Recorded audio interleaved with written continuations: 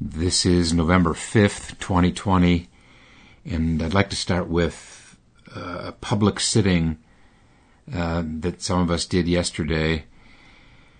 This was in downtown Rochester, the third one this week, where some of the Sangha and non-Sangha members gathered at our Liberty Pole. It's one of the very central parts of Rochester, kind of one of the hubs. Maybe there are a couple of hubs, but this one is maybe the more common one where demonstrations and memorials take place.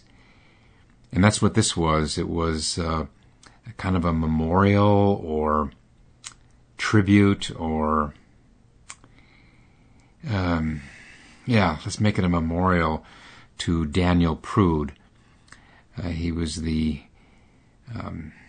black man who, a couple months ago, last February, was effectively murdered by the Rochester Police Department.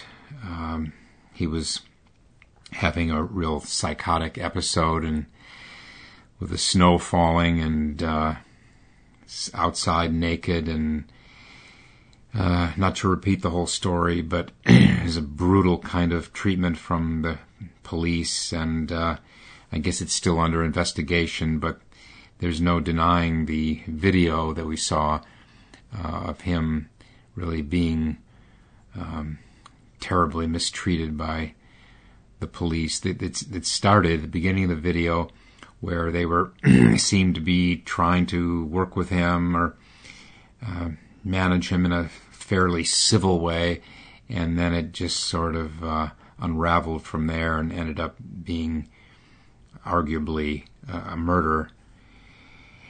And this is not something that to be forgotten here locally, especially. And so there's a contingent in our local Sangha, a contingent of people who have come up with these public sittings to memorialize him, and in the hopes that this kind of thing will not happen again. I think probably many of you have read or heard about the various places where we've done zazen in public. The big one was in New York City a few years ago, People's Climate March. There were maybe 350,000 people in New York who were in this march, and about 50 of us maybe hired a bus and went down there, and we sat for these. It was for a weekend. We sat in Central Park on a knoll overlooking one of the main avenues of Manhattan, and I wrote about this in Zembo because it was. I think I described it, and I still would describe it as one of the. I described it as the most inspiring, or my peak experience in public. It was absolutely amazing. But getting back to yesterday, so here we were, about a dozen of us. The weather was exceptionally warm, unseasonably warm for November 4th. We were spread out, social distancing, on a low wall there at the base of the Liberty Pole, with some of the main downtown streets of Rochester, crossing right there, the main intersection of Rochester. And about a dozen of us sitting.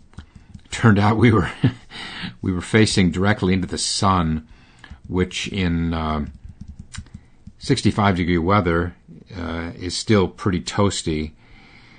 But people had made signs referring to Daniel Prude and Black Lives Matter, and that was sort of the focus of this sitting.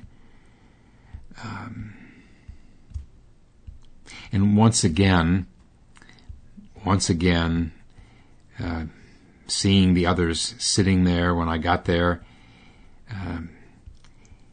I was struck by just the nobility of the Zazen posture.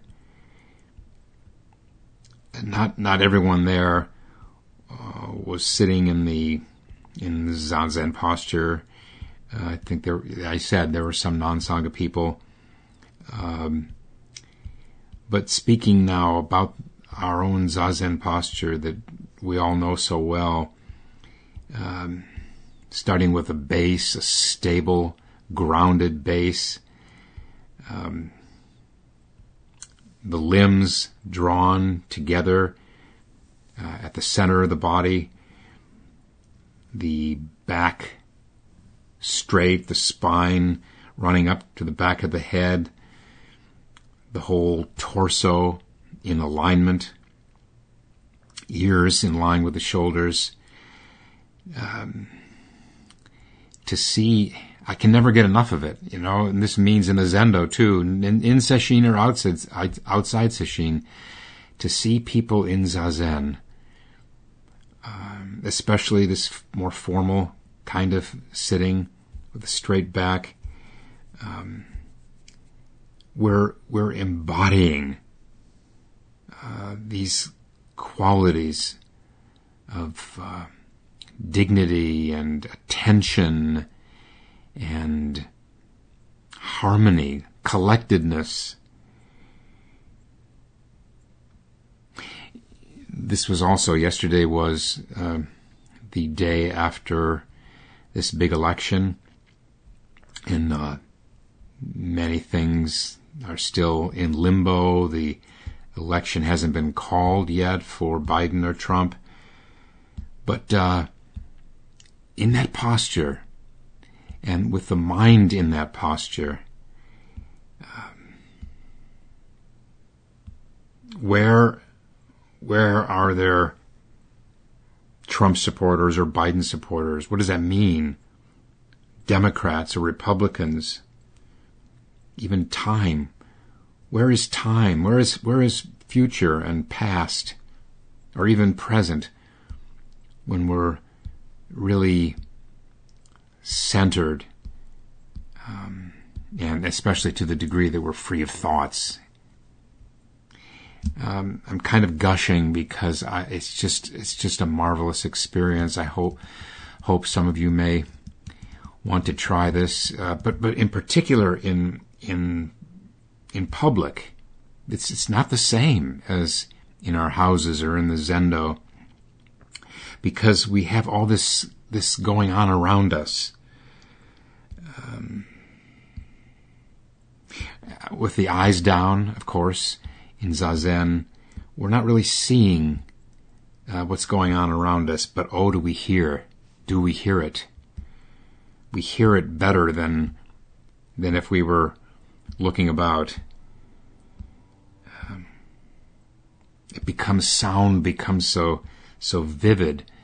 Even these banal city sounds, cars and trucks driving by different speeds, and some of them every once in a while with rap music or other kinds of music coming out, sometimes very loud, and shouts from the drivers or others. Usually I couldn't really make out what they were saying. It didn't matter. People walking right in front of us, just 2 or 3 feet, 4 feet away from us. Some of them were calling out words of encouragement. solidarity, thanks.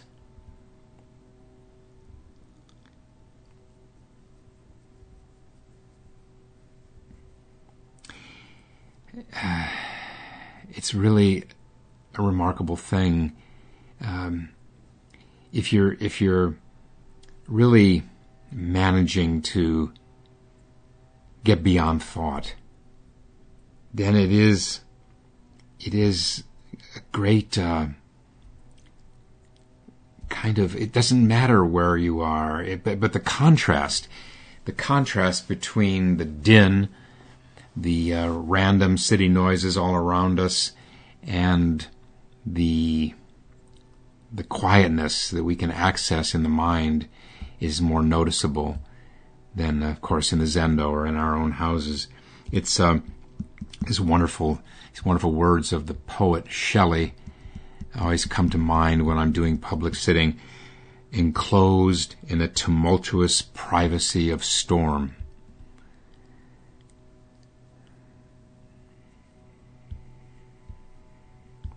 And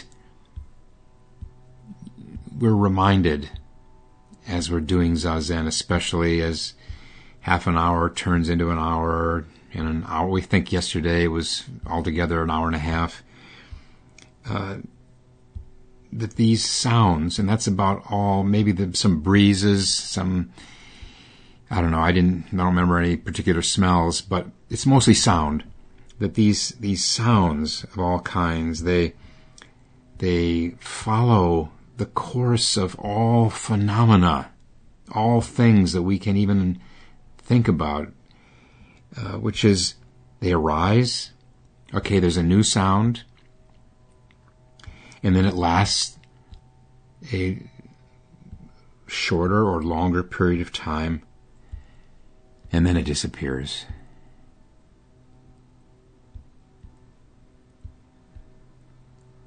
Such is life. All kinds of things in this world of thingness, all phenomena are coming and going, but in this eye of the hurricane that we can access within, nothing moves.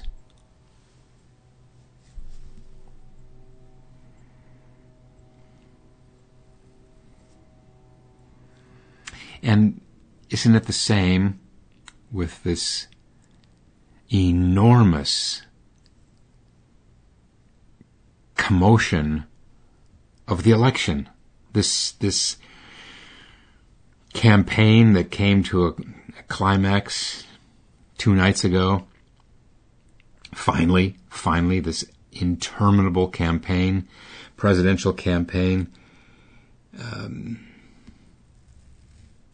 in one sense, and in the what is sometimes called the conventional sense, the relative sense, the world of differentiation, this matter of a general election, presidential, and so forth, is hugely important. It could make the difference between 4 more years of wreckage, frankly, either 4 more years of wreckage that we can't ever come back from, possibly, or maybe the beginning of 4 years of restoration, healing. So, in that side of the equation, the conventional side, nothing could be more important than what we finally went through this week with the election, which is still, as I speak, is still unresolved as far as the next president-elect. But then on the other hand, it's from the side of the unconditioned, from the side of the timeless, the world of neither gain nor loss, nor this side or that side. and it's much ado about nothing. It's both. It's hugely important, and it's nothing. But to be able to access this nothing that we can access if we can get beyond thoughts, to be able to access that can leaven for us this whole political drama, and really can buoy us up in these next few days, the next few weeks and months and years. This is what Zen practice offers, this way of transforming the world of things, of suffering, and us against them, transform it into what is beyond all that. What a resource, what a gift to be able, with the mind, with the training, the Zen practice, to be able to alter things in that fundamental way. What a gift. And it's ours. Every one of us has this ability to change how we experience all this. Well, thanks for listening.